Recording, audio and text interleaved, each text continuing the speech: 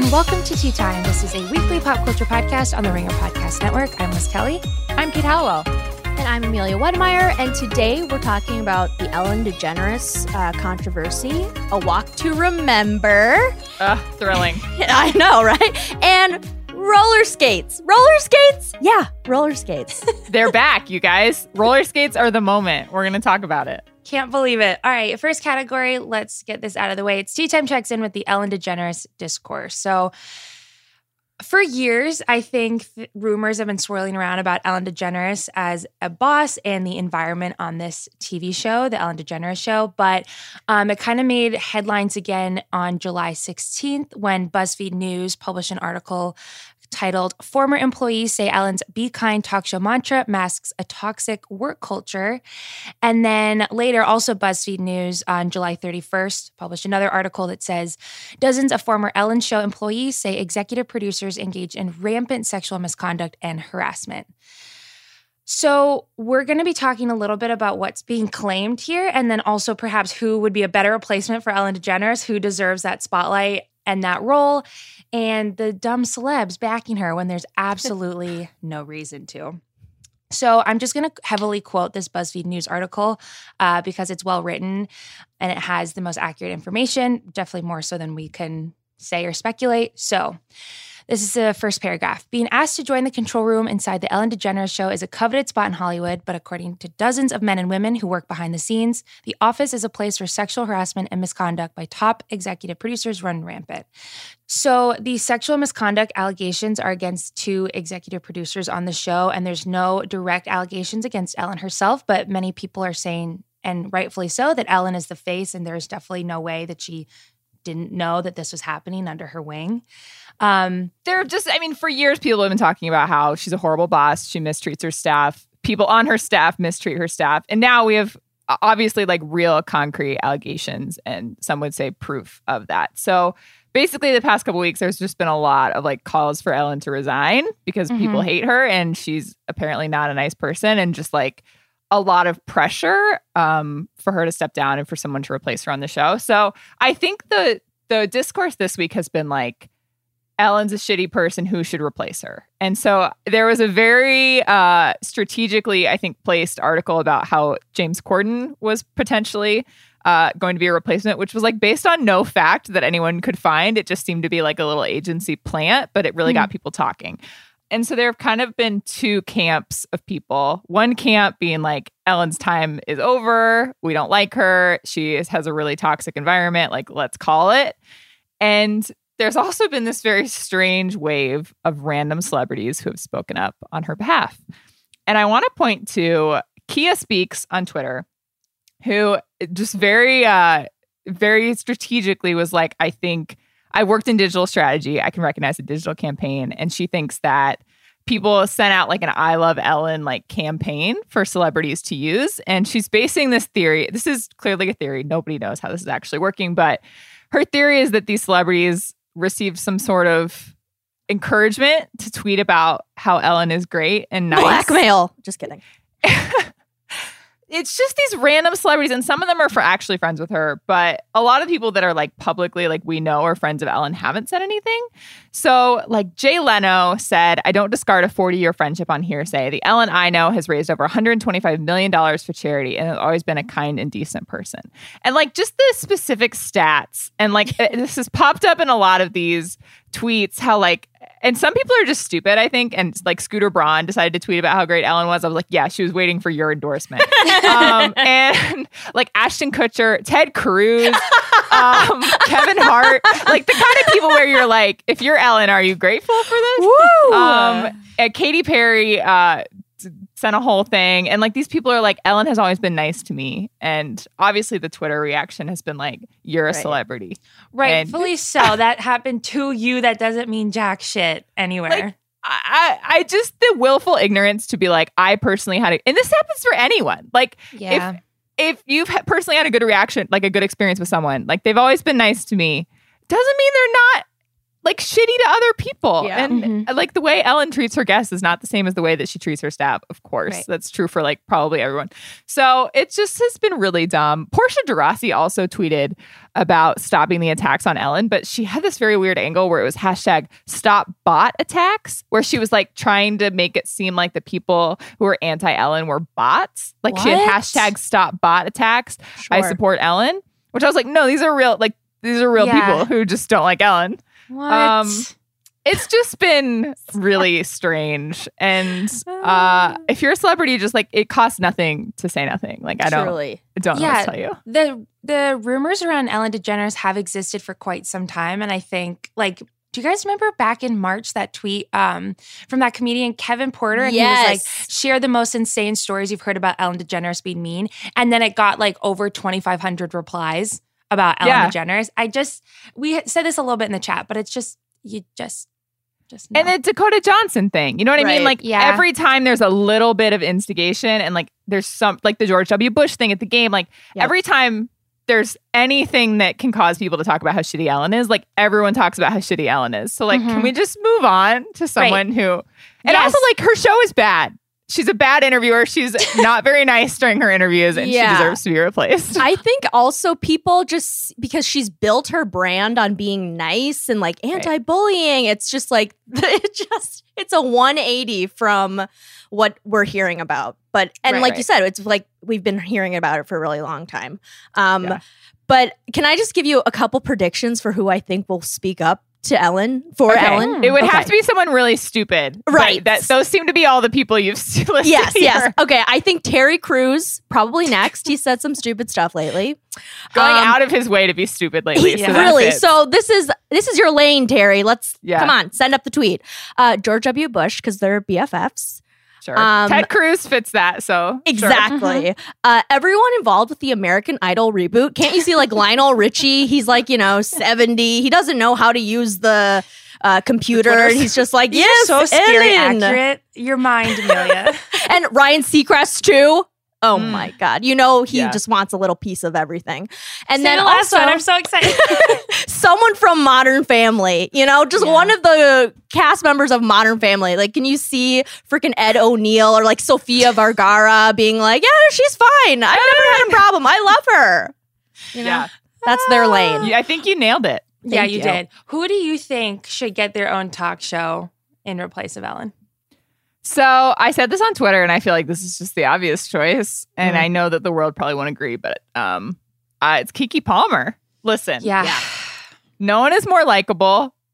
No one is more charming. She has the talk show experience. She's been on that show with Michael Strahan that unfortunately just got canceled, but she's available now. So perfect. And It's she's young. She's full of vigor. She doesn't really have a ton of like acting projects right now. And like having a daily talk show is super hard. It's a lot of work. I feel like you have to have some like a good couple decades in you to like really make it count. So yeah, I've no question, Keke Palmer. I love phenomenal answer. Amelia, Thank who's you. your answer? Well, I just said, because she kind of has her own talk show in her mind and she portrays it always on Instagram. And I love it. I love every second of it. But Britney Spears, she can just be, just like talk to the camera where it's like at that angle where she looks like really skinny and stuff. And she's like, hi guys, I burnt down my gym and now I have the talk show that Ellen used to have, So I think Britney would be great. Dancing. She can dance her way on the stage Exactly. just like Ellen did. Oh my God. Good yes. call. She can do like a little monologue. I mean, what is a TikTok if not just a monologue? Like a comedic Exactly. monologue. You know? Good I freaking feel call. like she's got half of it down. She can share her workout routines. Yeah. Listen. Yeah, lovely. My answer is Ziwe. I don't know if you guys are familiar with her. She's on Yes. a real freaking hot streak this year. She's a Deezus and Mero writer, but I know of her from her weekly Instagram lives, comedy shows, which is like based loosely on her YouTube show called Baited, where the whole description is, we all feel uncomfortable talking about race. It's much easier to pretend it doesn't exist than to acknowledge hard truth. Since Ziwe can't pretend race doesn't exist, she refuses to let her coworkers off the hook. So she brings in white coworkers, ask them questions. She has something called a discomfort cam where like a handheld just goes really close to their face, seeing every facial expression they make. She has interview prowess. She's done Allison Roman, Caroline Calloway, Alexis Nyers. She's been interviewing people during this pandemic, giving us all life. asking tough questions, making white people really uncomfortable, which we need to take Ellen's audience and put her content in front of them to push them to be uncomfortable and sit in that, because it's really good for myself included, all white people to be that way. So that's my answer. She's also so fun and she just is so charming. I can't look away. It's the cringiest show I've ever seen. And as you know, I struggle with that. But I watch it almost every week. And she's also on Instagram Live, which is so impressive. It's so impressive that she does it live. Like, she's ready. Put her on a talk show. So true. And also, Instagram Live is notorious for like a lot of tech issues. It's really delayed. Sometimes everyone's blurry, and she fucking nails it every time. So 100% put her in that seat. Give her the power. Agreed. This episode of Tea Time is brought to you by Blue Apron. Home cooking matters now more than ever. Blue Apron takes the guesswork out of dinner, and we mean more than just deciding what to eat. You can know your ingredients are being prepared and packaged with the highest attention to quality and safety. And with their commitment to transparency and reducing waste, Blue Apron has your back in more ways than one. You can feel good about your food and your environmental impact with Blue Apron, the first meal kit to partner with How to Recycle, which is committed to transparency and reducing waste. Over 85% of Blue Apron packaging is recyclable, and 41% of their packaging materials are made from recycled content. They're also the first meal kit company to transition to drain-safe, fully recyclable ice packs. Feel good about your choices and create delicious meals at home with Blue Apron. Prices start as low as $7.49 per serving. Don't sacrifice flavor. Don't settle for boring meals. Find comfort in the kitchen with Blue Apron and enjoy delicious, home-cooked meals. Check out this week's menu and get $30 off your first 2 deliveries when you visit blueapron.com/teatime. That's blueapron.com/teatime. Blue Apron, feed your soul. Okay, next category is This Week in Social Media / Not Worth the Tea / Relationship News. Just a packed category as usual. We'll have to rename this category. We will. We really, really will.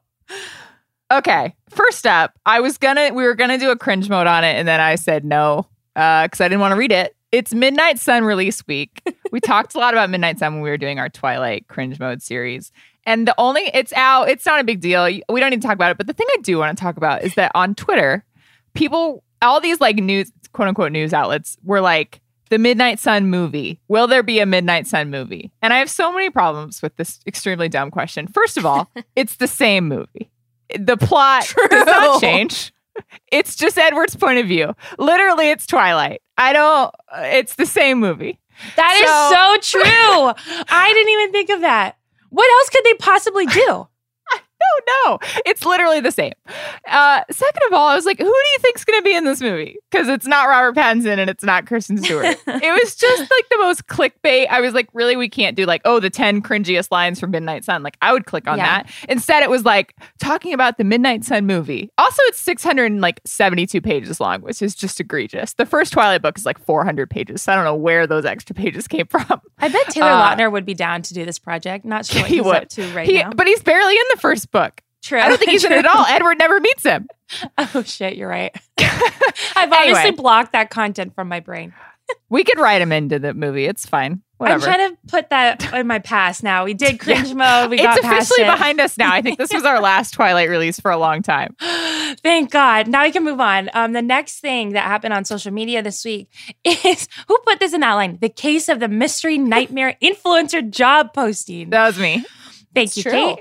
So this came to our attention from a tweet from Taylor Lorenz, who found this job posting on entertainmentcareers.net for a personal assistant to influencer. And then it's listed as confidential. Obviously, they're not just going to list whoever this person is. So at first glance, we're like, all right, that's run-of-the-mill job posting. It only takes about a sentence or two into this job posting to really start to get quite scared. So we're just going to pick out a couple that stood out to us most. And I think you guys, you longtime listeners know Kate and I was an assistant for a very long time. Kate knows that as well. Kate knows the field. So this like really hits home to us. So here's some of the description. A well-known celebrity/influencer with 10 plus million followers is seeking a well-organized, available, diligent personal assistant to join her team. So that's fine. That's normal. Okay. Yeah. But then you have to manage calendar activities. Fine. Be on property 8 hours a day. Clean, cook, communicate with all these different people. Research, not sure what. Handle all personal tasks for the YouTuber. You'll have to be on call 24/7. You must keep all emotion/private life matters completely away from this world. You must be able to handle hundreds of small tasks at once. Like hundreds. I can't. At once. Like the average is like 4 maybe on like a given hour, but I don't understand hundreds, what that could mean. You must be able to be the bad guy, remove emotion, handle intense conversations, bounce back instantly from any mistakes without emotion. I'm super bad at that, so I'm out on this job already. You must remain sober yet social and inviting in very high-profile environments. Blah, blah, blah, blah, blah. Not seem driven by fame. It goes on and on and on. It's a posting from hell. On call 24/7. It's stunning. Just the amount of times they're like, you may not have emotions makes me think that this person has made a lot of people cry, whoever they are. Right. And that was the big question, was like, who could this possibly be? No one really knows, because there are just like a lot of chaotic YouTubers that it could potentially be. Yes. Yeah. The kicker for me was you have to wake up the client each day with coffee, which to go into a boss's bedroom with some hot coffee, be like, hello. Morning, excuse me. Morning. It's so uncomfortable. So who are we kicking around? I thought it was Tati Westbrook, but then Alyssa Bresnik had a much, much better idea. Yeah, Alyssa, who reports on a lot of like tech and culture, said that she obviously did not know, but her best guess was Tana Mojo. Yes. Who is definitely chaotic. And somebody thought James Charles, but then it said she. So like it was very, it was, yeah. People don't really know. And it's also like, you could have thought they meant 10 million YouTube subscribers, or like maybe they added all their, like, because they were like 10 million like followers. So it was hard to say. Yeah. It was really hard to guess, but we're keeping an eye out for it. I think Alyssa is on the nose of that. Someone has to. I want to find out who eventually gets hired, and Godspeed to whoever that person is. Next thing in social media, it's not completely terrible news, but you guys, we are on the brink of disaster because TikTok might be banned in the United States soon. So I'm just going to throw some facts. Sorry to put my academic hat on, but I need to inform you guys about what is happening. Okay? The U.S. Department of State unveiled this Clean Network program on Wednesday, trying to protect individual and corporate privacy, like sensitive info being sold elsewhere, especially overseas. So there's basically 5 elements. I did a lot of research on this because this is my platform, to protect like the carrier networks and infrastructure on the US. And then Trump already had this pre-existing 5G Clean Path initiative back in April. And this is basically proposing some updates to the way the internet is structured. And the goal is to take away how some cloud providers could be giving basically the Chinese government access to US data, which means removing apps like TikTok, which is a Chinese company, from US phones. And Trump and the Secretary of State, Mike Pompeo, have basically singled out TikTok as like a huge red flag for them, like something of interest to fucking fix. So basically it might get banned, or it might get partially acquired by Microsoft. It's very up in the air right now. But it scared everyone enough on TikTok for every influencer to basically make these very dramatic goodbye videos on the platform. These montages, there was sad music, they were crying. Wow. We don't know exactly the future of this app. I hope to God that it stays. But we'll just have to see. And in the meantime, Instagram has introduced a platform called Reels, which, as you can tell in my voice, I'm not that into. It launched this week in 50 countries, and it's the exact same concept as TikTok. It's short form videos set to music, shared with either friends or followers, or on an explore page, which is literally how TikTok works. In fact, I saw on a lot of Reels, a lot of the ads, they have been using really popular TikTok songs and dances and like themes to promote Reels, which is so tacky. But they did this exact same thing with Instagram stories. Everyone was so against it. And now even I exclusively use Instagram stories instead of Snapchat. So I don't know what the future will hold. That is not true. You use Snapchat a lot. However, I agree. We all were like, oh, this is such a clear Snapchat ripoff when they introduced them. And people were like, I'm never going to use this. And then like more and more we started using it. And then Snapchat started failing. So I'm a little worried about, because it's nice to have everything on one platform. You know what I mean? It's nice to like be able to do all this stuff. I do like TikTok. And I think that Gen Z like is very aware of like corny attempts to win them over. Yeah. And I kind of think that they'll be like, no, like Instagram's for old people, or like, you know what I mean? I think they're a little too self-aware to fall for this, but I guess we'll see. And also, like, they're saying, oh, this has to do with China. But people are like, no. This has to do with Trump being butthurt over the fact that these teens and other people obviously are using it to subvert him. And like the rally in Tulsa, all the headlines were like TikTok teens. And that Sarah Cooper girl. Sure. Exactly. Yeah. He just hates that so much. So agreed. Whatever. We'll see what happens. I'll be really sad. I'm going to, I guess, have to create a Finsta, a second Finsta if I'm going to try to use Reels, because I don't want those two worlds colliding in any way, shape, or form. So we'll just have to see. Obviously, we'll keep you guys posted. All right, let's move on. Next one. So, this has been a real saga since it happened in, I don't remember, like 2012 or something. I don't know. Ryan Reynolds and Blake Lively are finally trying to make amends for getting married on a plantation. And Ryan Reynolds recently talked to Fast Company, and he said, it's something we'll always be deeply and unreservedly sorry for. It's impossible to reconcile. What we saw at the time was a wedding venue on Pinterest.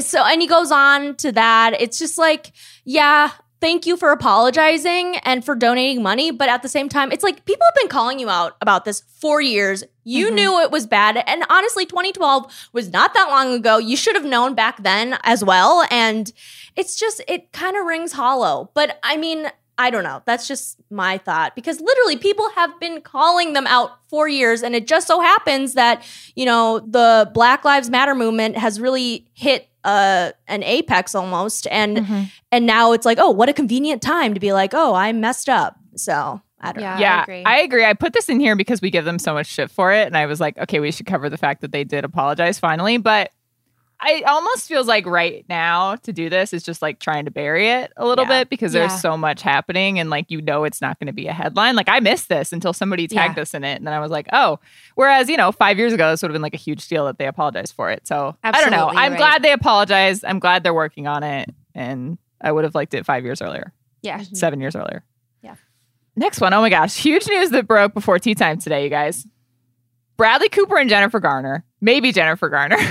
Yes, Jennifer Garner. So Bradley Cooper was spotted with a mystery woman on the beach in Malibu. It's him and his daughter. He's very shirtless. He's with this woman who's wearing like a very goofy Jennifer Garner outfit. Looks like Jennifer Garner. And TMZ was like, Bradley Cooper and Jennifer Garner are on a date on a beach in Malibu, which obviously was big news to me as an Alias fan.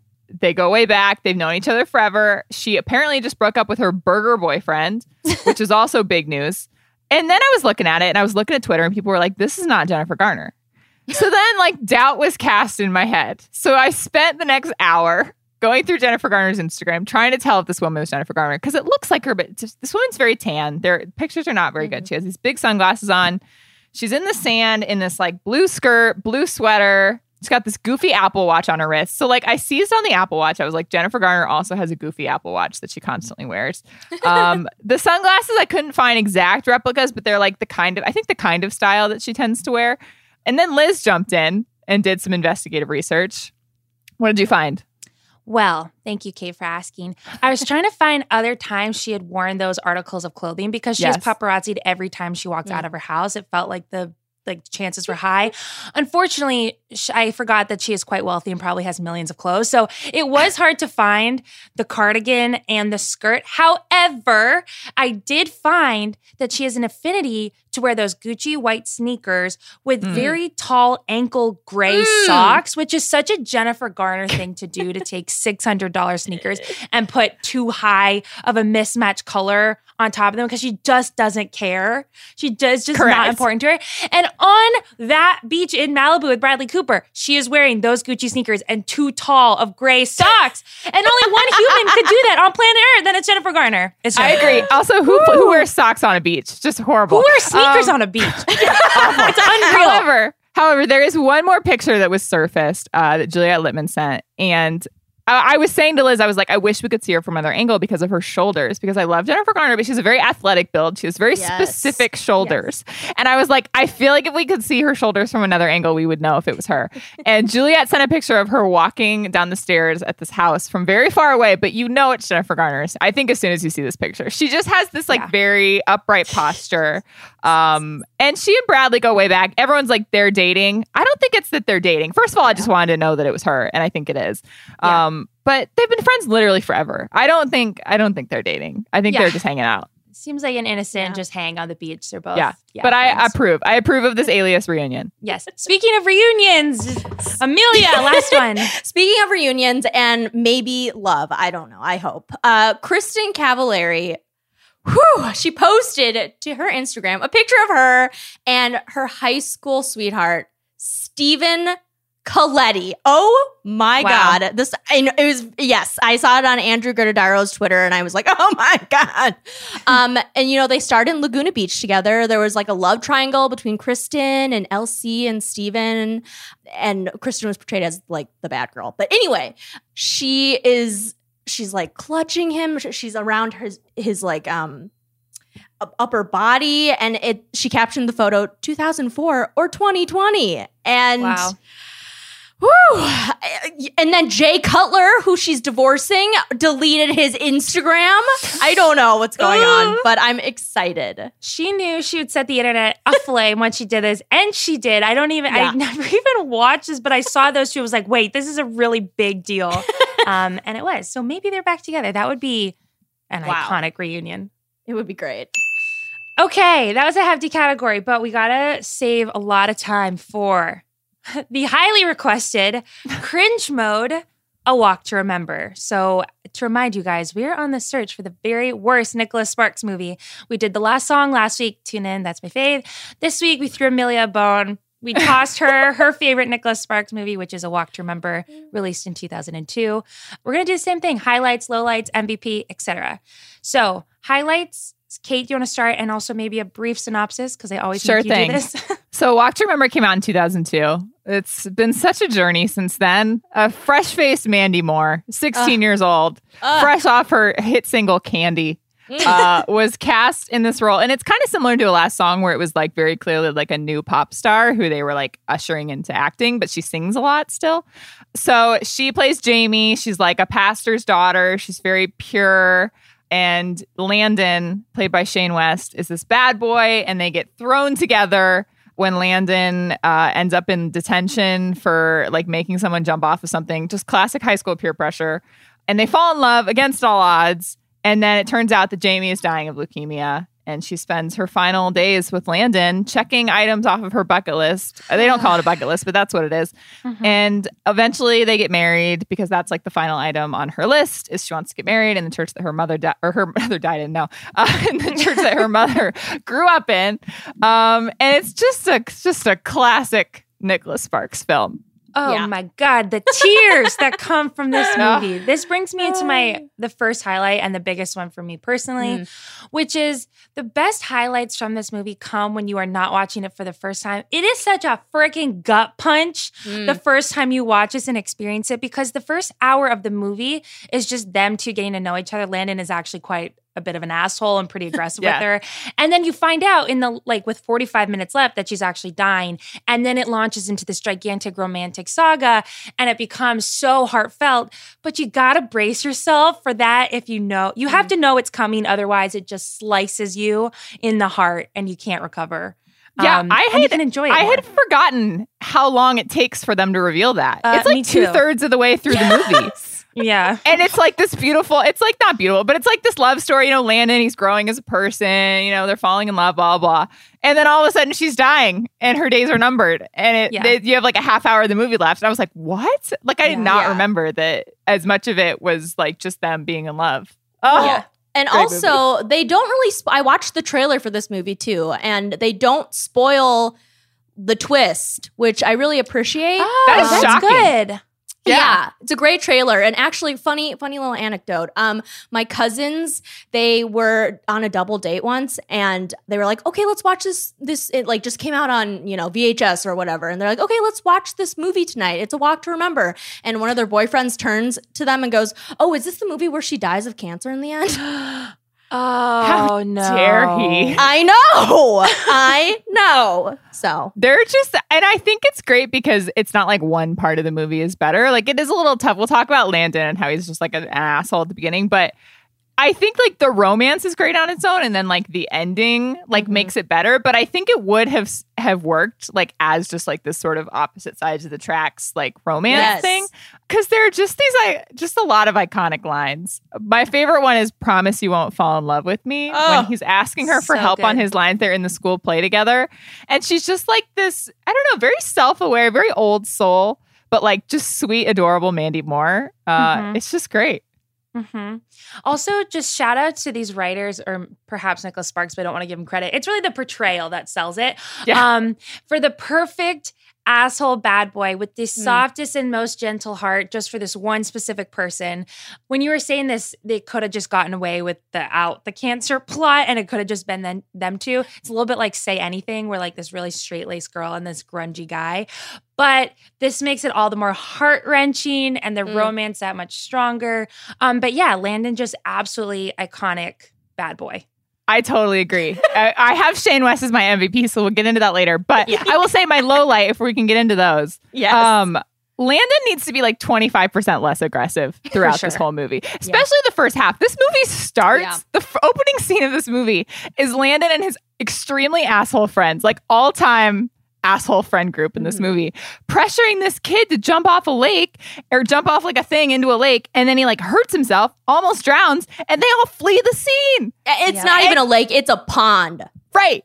And then we're supposed to root for Landon for the rest of this movie? Like, that's tough to come back from. And I credit to him for being good enough to pull it off, but it's tough. He's particularly guilty because he gets up on this really tall ladder with this new guy, and then they're both like, we'll both jump at the same time, and he fakes the other guy out, so he jumps over, and Landon is standing still at safety 100 feet above the water. And it's, it's a pretty big asshole move. And that plot, we can, again, talk about this in the Fire B-plot section, but didn't love it. Felt like that was a little bit too far to go. Yeah. And it's really hard to come back from that. And again, he does it, and it's impressive, but he's just very aggressive. Like, even with Jamie sometimes, like in the first half of the movie, I'm like, just back off. Like, you're the first boy she's literally ever talked to. Like, just like, take it a little bit slower, please. I know you're in love, but like, back off.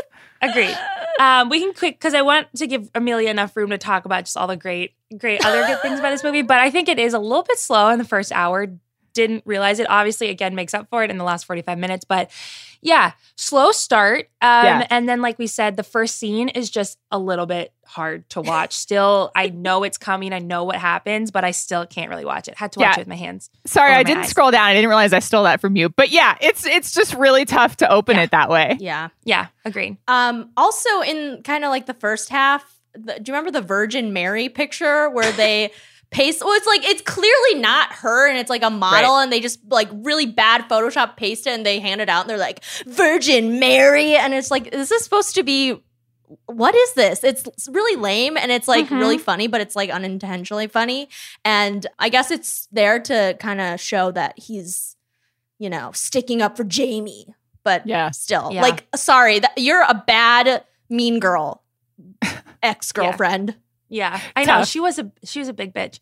And then last light is this movie might just be too sad in general. I think like I was almost like my stomach kind of hurt the whole time. Like I don't think I enjoyed it, even though I know I like it somewhere in my heart, but it's just might be too sad. It's just too sad of a concept. Pretty sad. I think that I would have said that just because they put off the cancer reveal long enough. I think it is. I think if they had if it had been the first hour and then they reveal the cancer and then they fall in love, I think that would have been too sad. But they do give us a little bit of like fun before she drops the ball. Sure. I feel tears in my eyes as we're talking about this. So we're just going to keep moving. Let's talk about what has aged the best and worst. Kate. Okay, so when I was talking about how Landon is aggressive, he just there's this scene, which is a great scene that I just loved when I was younger and I still love now, where they're in this play together. We're going to talk about her songs, but Mandy Moore sings Only Hope, an iconic song. And then Landon, who is playing the lead, is just overcome on stage and kisses her right before the curtain goes down. Now, correct me if I'm wrong, but this is an unscripted kiss. So like it's not there. It's not part of the play. It's not written in. She doesn't know it's coming. And most importantly, he did not ask. So they're in the middle of a play and this asshole, you've never kissed a boy in your life. You're a 16-year-old pastor's daughter, just grabs you on stage and kisses you after he's moved by your song. And I'm just like, consent is sexy, Landon. Like just talk about it backstage before the play. Be like, hey, I saw you practicing that song and it was really great. And I feel like a kiss would be great here. And she could be like, yeah, sure. And that's it. You know? Agreed. Mm-hmm. It takes away from it, but I feel like it's important. That does. Yeah, no, I agree. And kudos to her for not running out and being like, what did this heathen do? You know? Mandy Moore is made of strong stuff in this movie. Certainly. What has aged the best, Amelia? Okay, yes, I agree. This movie is friggin' sad, but it is also one of the best tragic teen love stories. I think it has to do with the fact that we don't learn that she's sick with cancer until the second half. And I don't know, Shane West is just so dreamy. Mandy Moore is so cute in this. And the soundtrack is amazing. And just like, it's just like your first introduction to Nicholas Sparks. It couldn't have gone any better. Yeah, I think Ansel Elgort has tried. Shailene Woodley has tried. Many have tried, and none have fucking succeeded as great and as lovely as the Walk to Remember. I know the lyrics to that song, Only Hope. I don't know how. It's somewhere in my brain. Like, it holds such a special place, I think, in a certain age group of women and men's hearts that, like, as soon as you bring it up, they're like, oh my God, A Walk to Remember. Like, it really has. You're right. It has stood the test of time, Amelia. And it's not that cheesy. Like, it actually really holds up. Thank you. Yes. Agreed. All right, let's go through the MVPs. I'm sorry to get meta on this answer, but I got to say it. Romance wins once again. It won in the last song. It won here in A Walk to Remember. This is just such an iconic romantic movie. They both are so sweet together. She has so many cute lines. He was like, I might kiss you. And she goes, I might be bad at it. Oh, I can't. It's so sweet. I just can't. It's so pure. It's so pure. Kate, who's your MVP? I took my guy, Shane West. And listen, I looked him up on Wikipedia. His career has just withered and died. But he doesn't need a career because he has this movie and he's great in it. I just think it's really hard to start where they make Landon start in this movie and end up as sympathetic and romantic and kind as he seems. And I know that's part of the movie. It's like character growth. Jamie makes him a better person, blah, blah, blah. But he just really pulls it off. He somehow is like very soft and kind and caring while also being like very aggressive towards like other people. He's just great. He's like a very specific kind of like early 2000s, like dreamy. Yes. Those paper thin lips and that weird spiky hair. Oh, the spiky hair. Yes. It hits like nothing else. Oh Amelia, my God. who is your MVP? Well, my MVP is Mandy. She's my queen. I have loved Mandy Moore ever since she came out with Candy in 1999. My friends used to make fun of me, especially my friend Maddie Puckett, who listens to this podcast. Yes, I'm calling her out. I'm calling her out because she used to make fun of my love of Mandy because I had this is really embarrassing, but I had that Got Milk poster of her in my room. And I was just like, I love Mandy Moore.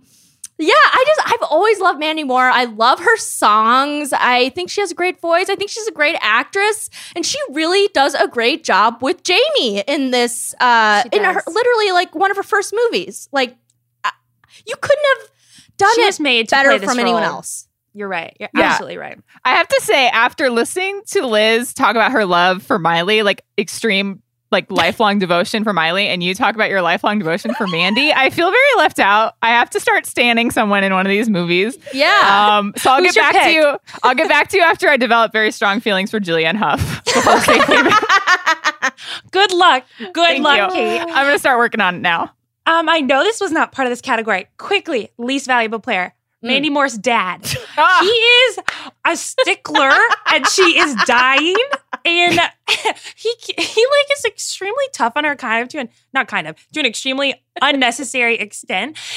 I think she like held hands with Shane West and he called her behavior sinful. It's like, Pops, like she is dying. She's got days left. Like, can you throw her a bone? Let her experience life a little bit. Also, then she gets reprimanded and she's like, let me go make us dinner. Kisses on the cheek. Like, no, the girl is fucking dying of leukemia. Make her dinner. I just can't. He came around. That's the least you could do. I know he's been hurt, but like, oh my God, she is literally on her last legs. Be nicer. Okay. Great points. Anyway. So good. Yeah. Let's do the lightning round. Okay. This went over quite well last week. So let's try it again. Can only go up from here. Kate, how about you take it since you created the lightning round? Okay. All right. Lightning rounds. Did you cry, Liz Kelly? Yes, too much. I'm crying now. I have tears. Amelia.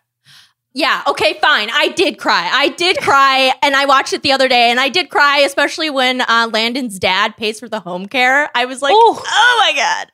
When Landon cries in this movie, I cry. Oh, like, I can't, yeah. Anyone else is fine, but when Landon loses it, you lose it, or you have no heart. Okay. This movie. This is very difficult, I think. What is the best Mandy Moore song in this movie? We've got Only Hope, which is the song that she sings during the play, which is a very long scene, but a great song. It's Gonna Be Love, which is the song that plays in the background during the tattoo scene, which is extremely underrated, sexy scene. Yes. Cry, which plays during the end credits, was her like official song for this movie, and it features Shane West in the music video. I'm taking your answer. It's got to be Only Hope. I know these lyrics. I don't know how or when or why, but they're never leaving my brain. That's my answer. They're just embedded in your heart. I agree. My pick is Only Hope as well. I mean, I love all three of those songs, but there's something about Cry that I just love, and I love him in the music video, and it's just like, oh, yes. I'm crying. So good. Yeah. The hardest part about this category and putting this in just within a bigger pod is like that tattoo scene. I totally forgot. We could talk for 10 minutes about the sexual tension of her just showing a shoulder. I mean, why is her shoulder so sexually charged? And when he blows on it, take notes. You can make something sexy without showing so much skin. Yeah. Oh my gosh. Thank you. Yes. Oh. It's a masterclass in sexual tension. It genuinely is. I'm not kidding. No, it is. Speaking of the tattoo, which of Landon's gestures did you enjoy the most? The 2 places at once thing, where he takes her on the state line. She's standing in 2 states at once. The tattoo, she says she wants to get a tattoo. He gives her a fake one on her shoulder. Very sexy. A star named after Jamie. Self-explanatory. Or the fact that he marries her in the church at the end of the movie. Okay, the tattoo scene, yes, and also the star is cute too. But the 2 places at once, when she's like, "What are we doing?" and he's like, "You're in 2 places at once." And then the Dancing in the Moonlight plays, and it's just like, this is the most perfect thing in the whole wide world. Oh my God! Her smile when she finds out that she is in 2 places at once lights up the entire universe, lights up the night sky above her. Oh my God! It was like Mandy Moore was actually Jamie, and she actually found out she's in 2 places at once and also died of cancer. Oh my God. So pure. Yes. And it's also the first thing that he does. And like I think you as a viewer realizes like, oh, he's good at this and he's in love with her and like he really cares and he's about to do this. So it's like a real moment in the movie because you're like, oh shit, like he cares. Yes. And it's just like so clever and romantic. Yes. Oh my God. It's great. Did they say I love you too fast in this movie? Yes or no? Anyone? Kate, you go for it. No. They say it after the first date. However, the timeline is so accelerated in this movie. She's dying. She has days to live. Right. You got to get it all in. I think they get a pass. You can say I love you before the first date in this movie. I don't care. The first hour dragged on for so long, I actually didn't realize it was after the first date. I thought this was like maybe months into their rendezvous, but no, yeah, she's dying. You can say it whenever. Agreed. Okay, our favorite lightning round category. Let's talk about the B plot. Is it fire? Yes or no? Can I quickly shout out the listeners who liked our Instagram post, which was like very deep cut in the pod, liked the post before they even listened to the show probably, and they didn't get the inside joke about the fire B plot. They liked it anyway. I was scrolling being like, you guys are real fans and you're in for a treat because that the was real one ones of my are on Instagram. favorite moments on the show. Fire B plot. Yeah, no, it's all about his asshole friends and his absent dad. The asshole friends are necessary to the story, but like not fun to watch. And then I thought the absent dad, until he paid for home care, I was like, why are you part of the story? Yeah, so definitely. I would say not a fire B plot. Definitely not fire. I'm okay with the entirety of this movie. So yeah, let's do it. I love every single aspect of this film. I love that for you. All right. you. Finally, we must answer our eternal question. Is this the worst Nicholas Sparks movie? Yes or no? No. Absolutely Maybe not. the best. Up It there is with the the best. song. Oh It's my up there. It's up there. All right. It's just going to get worse from here, folks. I know. We were Damn just it. like a star. We flamed out so fast. Yeah. Oh, good. I'm not sure what we're going to pick next week, but we'll see. Tune in Yeah. to find out. We go through all your Instagram replies and tweets and stuff. So just keep sending us your opinions. We'll do whatever you guys want next. We have low standards. All right. Final category. Thanks for sticking with us. Is Tea Time's unanswerable questions. And then also we're picking one from the tea bag. So I'm going to go first. It's right in line with the last song. And because there are still tears I feel somewhere right behind my eyes right in this moment, I can't get A Walk to Remember out of my mind. And this might be the saddest movie I've ever seen, like in my lifetime. Wow. Pretty sad. Rivaled with the last half hour of the Titanic, which I haven't even seen that movie fully, but I walked in on my mom when I was like 7 in the kitchen in our tiny little kitchen TV. She was just absolutely hysterically crying over Titanic. I had never seen her like that, still haven't. It's one of my like most memorable childhood moments. And I think the Titanic, only seen the last half hour, is also up there with saddest movies I've ever seen. Walk to Remember, also tied for first though. What is your guys' saddest movie you've ever seen? I have a real answer and a fake answer. I think the real answer is too depressing for this podcast, so I'll say the fake answer. I'm not that much of an animal person, but I cry so much when animals die in movies. Yeah. I remember I went to see Marley and Me with Owen Wilson and Jennifer Aniston after reading the book. I cried like no other at the book, and I cried like no other in the movie. And like I'm not really like I have a cat, but like I'm not that much of an animal person in real life. But for some reason, when animals die in movies, I like cannot handle it. What's your Wait, real answer? yeah, Do you what's wanna your say real on the answer? pod? Honestly, my real answer is that I did my undergrad thesis on Holocaust cinema, and it would be one of those. Okay. Okie dokie. Obviously, I'm not talking about that genre of movie. I'm talking about Jeez. tragic romance. We're talking. Not okay. Okay. I wasn't gonna say- That's fine. Yeah. that Great. makes Thanks sense. for that, Kate. Amelia, good luck following that up. What's the saddest movie you've ever seen? Well, I would say I also have two choices. One is Up. Or no, Yes. not Up. Well, yes, Up, but also Inside Out. Remember Ooh. that Oh, part? sure. Where, yeah, Mhm. that Yeah. I literally sobbed in theaters, and I was a grown adult. Pixar will get you every time. It will. Really will. And then also there's this documentary called Dear Zachary, and it is just the most depressing thing I've ever seen in my entire life. It's so sad. See, Amelia picked a real depressing I one should too. have caveated this with I'm not talking about documentary. Also, I've seen a lot of You tragic said, what is movies. the saddest movie you've ever seen? You're right. I'm That's talking the about question. narrative romance movies. Should have Be said more so. specific. I'm really sorry. I'll never bring this up again. Kate, what's your unanswerable question? My unanswerable question that we teased at the top is, are roller skates having a moment? Wow. Do we need to learn how to roller skate again? I don't know if you guys have seen all the roller skating videos, primarily on TikTok, but also like on Twitter, YouTube. All these like amazing women are like doing these like dance choreo roller skate routines. And it just seems really cool. And it's like very trendy. And do I need to learn to roller skate? Does that need to be like our quarantine hobby of choice? Yes, it Wow. does. They look so graceful and cool. It's also easier probably than learning how to skateboard, which is also give you like cool points. So True. I think we should pivot to roller skating. I think so. I don't think I would be good at it, and I would fear for our safety, but I think we might have to try it. What about Agreed. rollerblading? I feel like that's less cool. Yeah.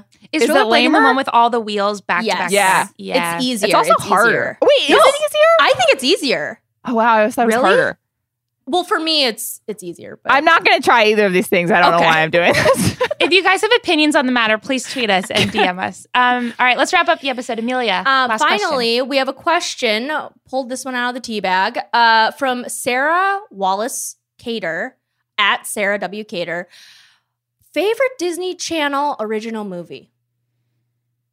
We've Does talked anyone about have- so many. We really have. I'm if you not could that choose into them. one. I'm not as into them as you guys are. I would Oh, say yeah. Cheetah Girls. Oh, good Does that count? choice. Yes, That of just course shows it that does. you have not watched a lot of them. I'm not Yeah. gonna lie. Yeah, it was my that or pick- Camp Rock. Yeah, no.